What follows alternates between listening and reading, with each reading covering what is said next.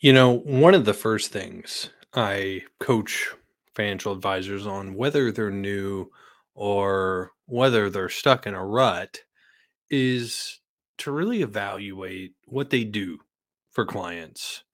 And I'm not just talking about the simple things, I'm talking about the outcomes they provide, such as financial independence, retiring early, becoming debt free, all the other big picture things we do, and to charge accordingly for that. In my studies, in my research, I found that many financial advisors are undercharging. Even the ones at captive shops can fix this. And the way I coach advisors to do this is by simply raising your minimum. That's what we're going to talk about today in episode 2, shift number 2 of the 5 shifts on the Drew Stotler Show.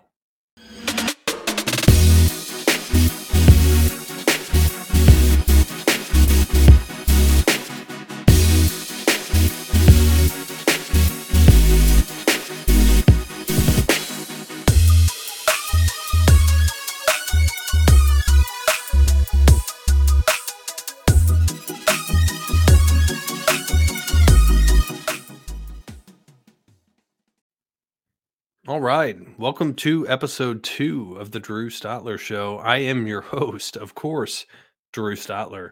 And if this is the first time you're joining us, welcome. Welcome to the podcast. If you're watching this on YouTube, welcome to the channel. Please like, subscribe, and share if you're on YouTube, or go ahead and add this to your podcast library if you're on the podcast. But I want to just talk to you about the 5 shifts just for a minute. If you haven't listened or watched episode 1, the 5 shifts are something I teach all advisors, no matter if they're brand new, no matter if they're out 10 years, but they're plateaued or stuck in a rut. The 5 shifts are the shifts I've come to learn and adapt over the years that have led to a profitable advisory practice. And I didn't do it the traditional way of working 60 hours a week. In fact, I did it quite the opposite. If I was a case study looking back, most industry experts would say this guy's never going to make it. But yet here I am. I've started 2 different practices from scratch and hit the 6-figure mark both times in 12 months or less. And I say that not to brag, but I say that as a testament to the things I've learned. Some of them pulled together from other advisors, some of them learning what not to do from other advisors, and some of them of my own volition. And today I'm going to talk to you about shift number 2 that I teach the advisors that I work with. And shift number 2, and there's 5 of them, is to raise your minimum. Raise your minimum. That's it. And by the way, if you're one of the students that likes to work ahead, you can find all of these shifts. Just go to drewstotler.com, and up towards the top in the banner, not the very top, but there's a little button that says watch the free masterclass. You can watch that. Just click it. You have to pop in an email address, and just full disclosure, you'll get an email from me. No spam, no junk. But anyway, if you're one of those students that likes to work ahead, you can get all 5 shifts on there. It's about a 45-minute masterclass. You'll get massive value from it regardless. But shift number 2 today is what we're talking about, and it's raising your minimum. Now, I want to pause for a minute because I'm aware I came from this world, but I'm aware that captive shops cannot necessarily set their own pricing structure. I understand that the back office kind of sets your fee. You may get a little discretion here and there if you can discount it.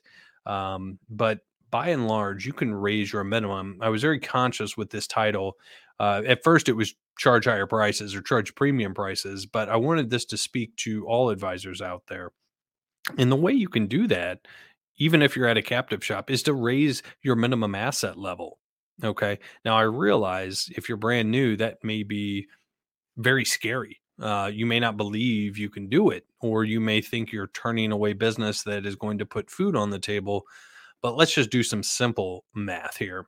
Let's say you come across a $50,000 old 401k. Now, when I was brand new, I would have been pumped.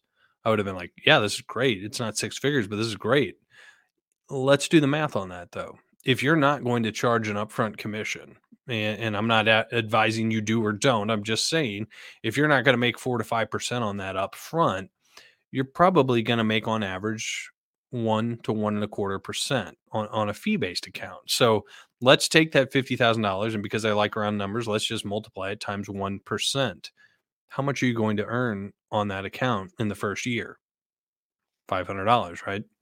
So especially if you spread that over 12 months, it's really not advisable to take that client on if you want to grow smarter, not harder. In other words, if you want to make sure you're looking back on your business in 1, 2, 3 years and you don't have a bunch of smaller accounts that are sucking up your time more than your larger accounts, you want to be mindful of how you're building your business. Now, I'm speaking from experience. I did not adopt this shift early on out of the gate. I happened to luck out, and the first account I ever opened turned out to be a $500,000 or $600,000 relationship, and she's still with me to this day. The account has, of course, grown. It's about 1.2 million now. But the fact is, I didn't start this way. I had a lot of mental blocks because I came out of the gate swinging, wanting to open as many accounts as I could so that I felt like I wasn't going to fail. And doing it this way, I actually set myself up for some micro failures along the way because and you can tell me if this is true within your own business if you've been out for more than a year, but the clients that pay me the most need me the least. And you'll hear me say that often. I borrowed that from Duncan McPherson, super sharp guy. And what that means is just the people that are paying me 10, 15, $20,000 a year, they aren't really, and I don't want to say this the wrong way, but they're not bugging me. They're not nitpicking over what is this little fee or what is this on my statement and why do I have to do this and can you do this for me and can you do that? Now, don't get me wrong. If they were to ask those things, I would absolutely take care of them. But I would say you need to be spending your time with the people that pay you what they deserve to pay you what you're worth. That's what they deserve is your time. And so if you're spread too thin and you're treating all clients as if they are the same, uh, you're doing it wrong. I'm just going to be a little bit in your face and say that you're doing it wrong. Um, Now it's admirable that you want to help more people. I understand that. But by charging higher prices, by raising your minimum, you're guaranteeing, virtually guaranteeing. I know the G word is a dirty word in this industry, but I'm not giving investment advice here. That you're setting yourself up for three things. And the first point by raising your minimum is that you're going to establish yourself as the preeminent choice in competitive situations. So I don't know about you, but where I'm from, many investors, many clients interview a few financial advisors and planners before they make their decision, whether that's they're doing the research online or whether they're interviewing in person financial advisors. And if you're doing a financial plan for, $1,200 and I'm doing a financial plan for 2,500 to 3,500, right off the bat, I seem like the premium option because I'm charging a higher price, even if we're doing the same amount of work. It's a psychological thing. People feel like they get what they pay for generally. And if you're charging a higher price than some knucklehead down the street at XYZ firm, you're already a few points ahead if you're doing it right, if you're conducting the appointment right and really connecting them to the value, to the benefits, not the features, not, oh, I do investment management and financial planning. No, I provide peace of mind. I provide more time in your day by doing things that you don't want to do. I provide outcomes that they want, right? And so by charging the higher price, you're automatically seen as the preeminent choice. Again, if you're conducting a good appointment, I'll do a whole nother podcast episode on a good appointment. I can't teach you that all in one episode here. But the second thing you're doing is you're basically guaranteeing that a higher quality of client shows up. Now, I don't mean to say that some are less than and some are better than. It's a behavioral thing. because those that pay attention.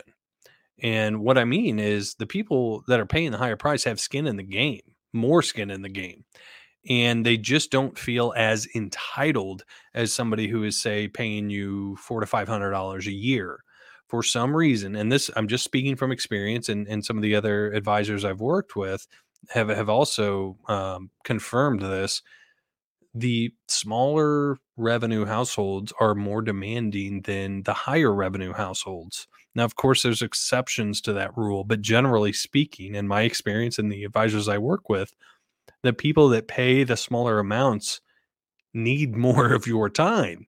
And so you're not building a profitable practice if you're in the hole, because your time is worth something, and you've got to do your own calculation on what that is. Um, but my time is worth at least $500 an hour. And depending on what I'm doing, it's worth more than that. Now, I understand if you've got, you know, caps on what you can charge per hour, many compliance departments will work with you as long as you can justify, if you're doing more complex things, you could probably get an exception. I'm not suggesting that you just start raising your fee without demonstrating your value. Um, but higher quality clients show up. They're ready to do what you say. They're ready to get you the information you need, and they're ready to take your recommendations without second guessing and questioning and saying, well, what about this and what about that?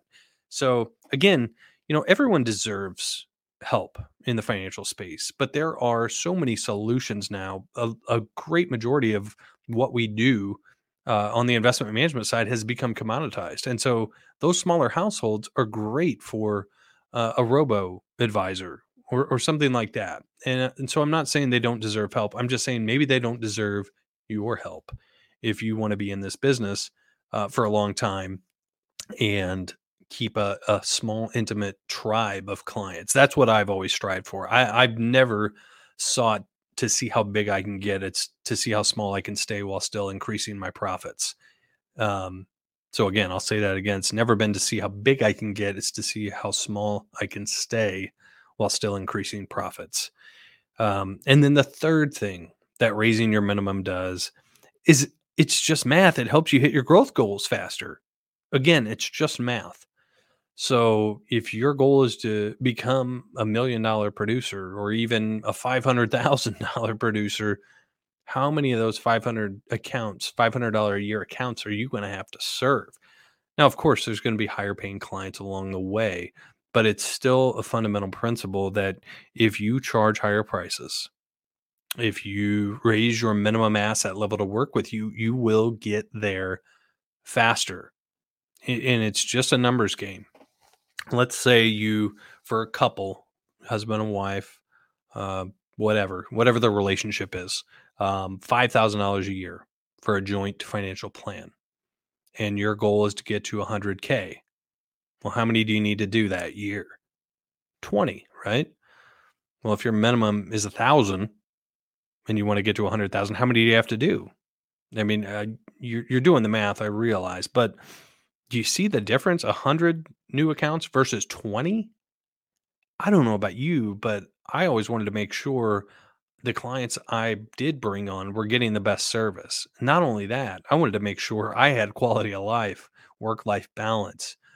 Because again, I've never been the type to work the 60 hours a week. I understand it. I understand why our industry says you have to do it, but you don't have to do it anymore. Maybe once upon a time you did, but technology has really cut that down. Not only that, again, if you're charging higher prices or raising your minimum, you don't have to hustle as hard to get to your goals. I hope this is making sense. Um, but by raising your minimum, again, it establishes your preeminence. A higher quality, higher degree of client shows up ready to go, and you hit your growth goals faster. Now, those are three really good things, if you ask me. And again, the people that pay me the most need me the least. So I just want to challenge you. I know there's a lot of quote unquote fee compression, but I find that not to be true. In fact, Michael Kitces is suggesting, I believe, don't quote me on this, but the average financial plan is coming up. It's not going down because I think if I had to form a hypothesis, more advisors are starting to realize they've been selling themselves short for years, or they're realizing they don't want to work the traditional model of the 40, 50, 60 hour work week. And one way you can cut that down is to make your time worth more. Again, decouple your revenue from your time and couple your revenue to the outcome that you provide. Am I making sense here? So hopefully that resonates. And if it does, I would encourage you again, go to drewstotler.com. And that's just my name, Stotler, and just watch the masterclass. I tackle a little bit of each of the 5 shifts, but we do have programs that go into each one deeper. A lot of advisors have been taking us up on some of our coaching and consulting programs. We're not a fit for everyone. Again, even on my coaching business, my goal is never to see how big I can get. It's to see how small I can stay. But I do want to help 10,000 financial advisors before I'm done. Some of that through the free stuff on the podcast and the YouTube channel, and some of that through our paid programs for coaching, masterminds, one-on-one, and online learning modules. So if this was of value to you, please share it with another advisor. Again, my goal is just to lift our industry up. I don't think our industry gets enough credit for what we do. We can alter family trees in a good way. And I truly believe that, especially since I have third and fourth generation clients. I see it every day. So I believe in the work you do. I believe in the work that we do as a collective body. And as always, I'm your host, Drew Stotler. Check us out at drewstotler.com or apexadvisornetwork.com. And make sure you stay tuned for episode 3 next week, where I go into the secret weapon. And I don't want to give it away just yet, but I think you'll like it if you're trying to take your business online. So even if you're not new, even if you're a wily vet, I would encourage you to check in with us on that episode, or again, just get the cheat sheet look ahead and go watch the masterclass. Thanks again, Drew Stotler signing off.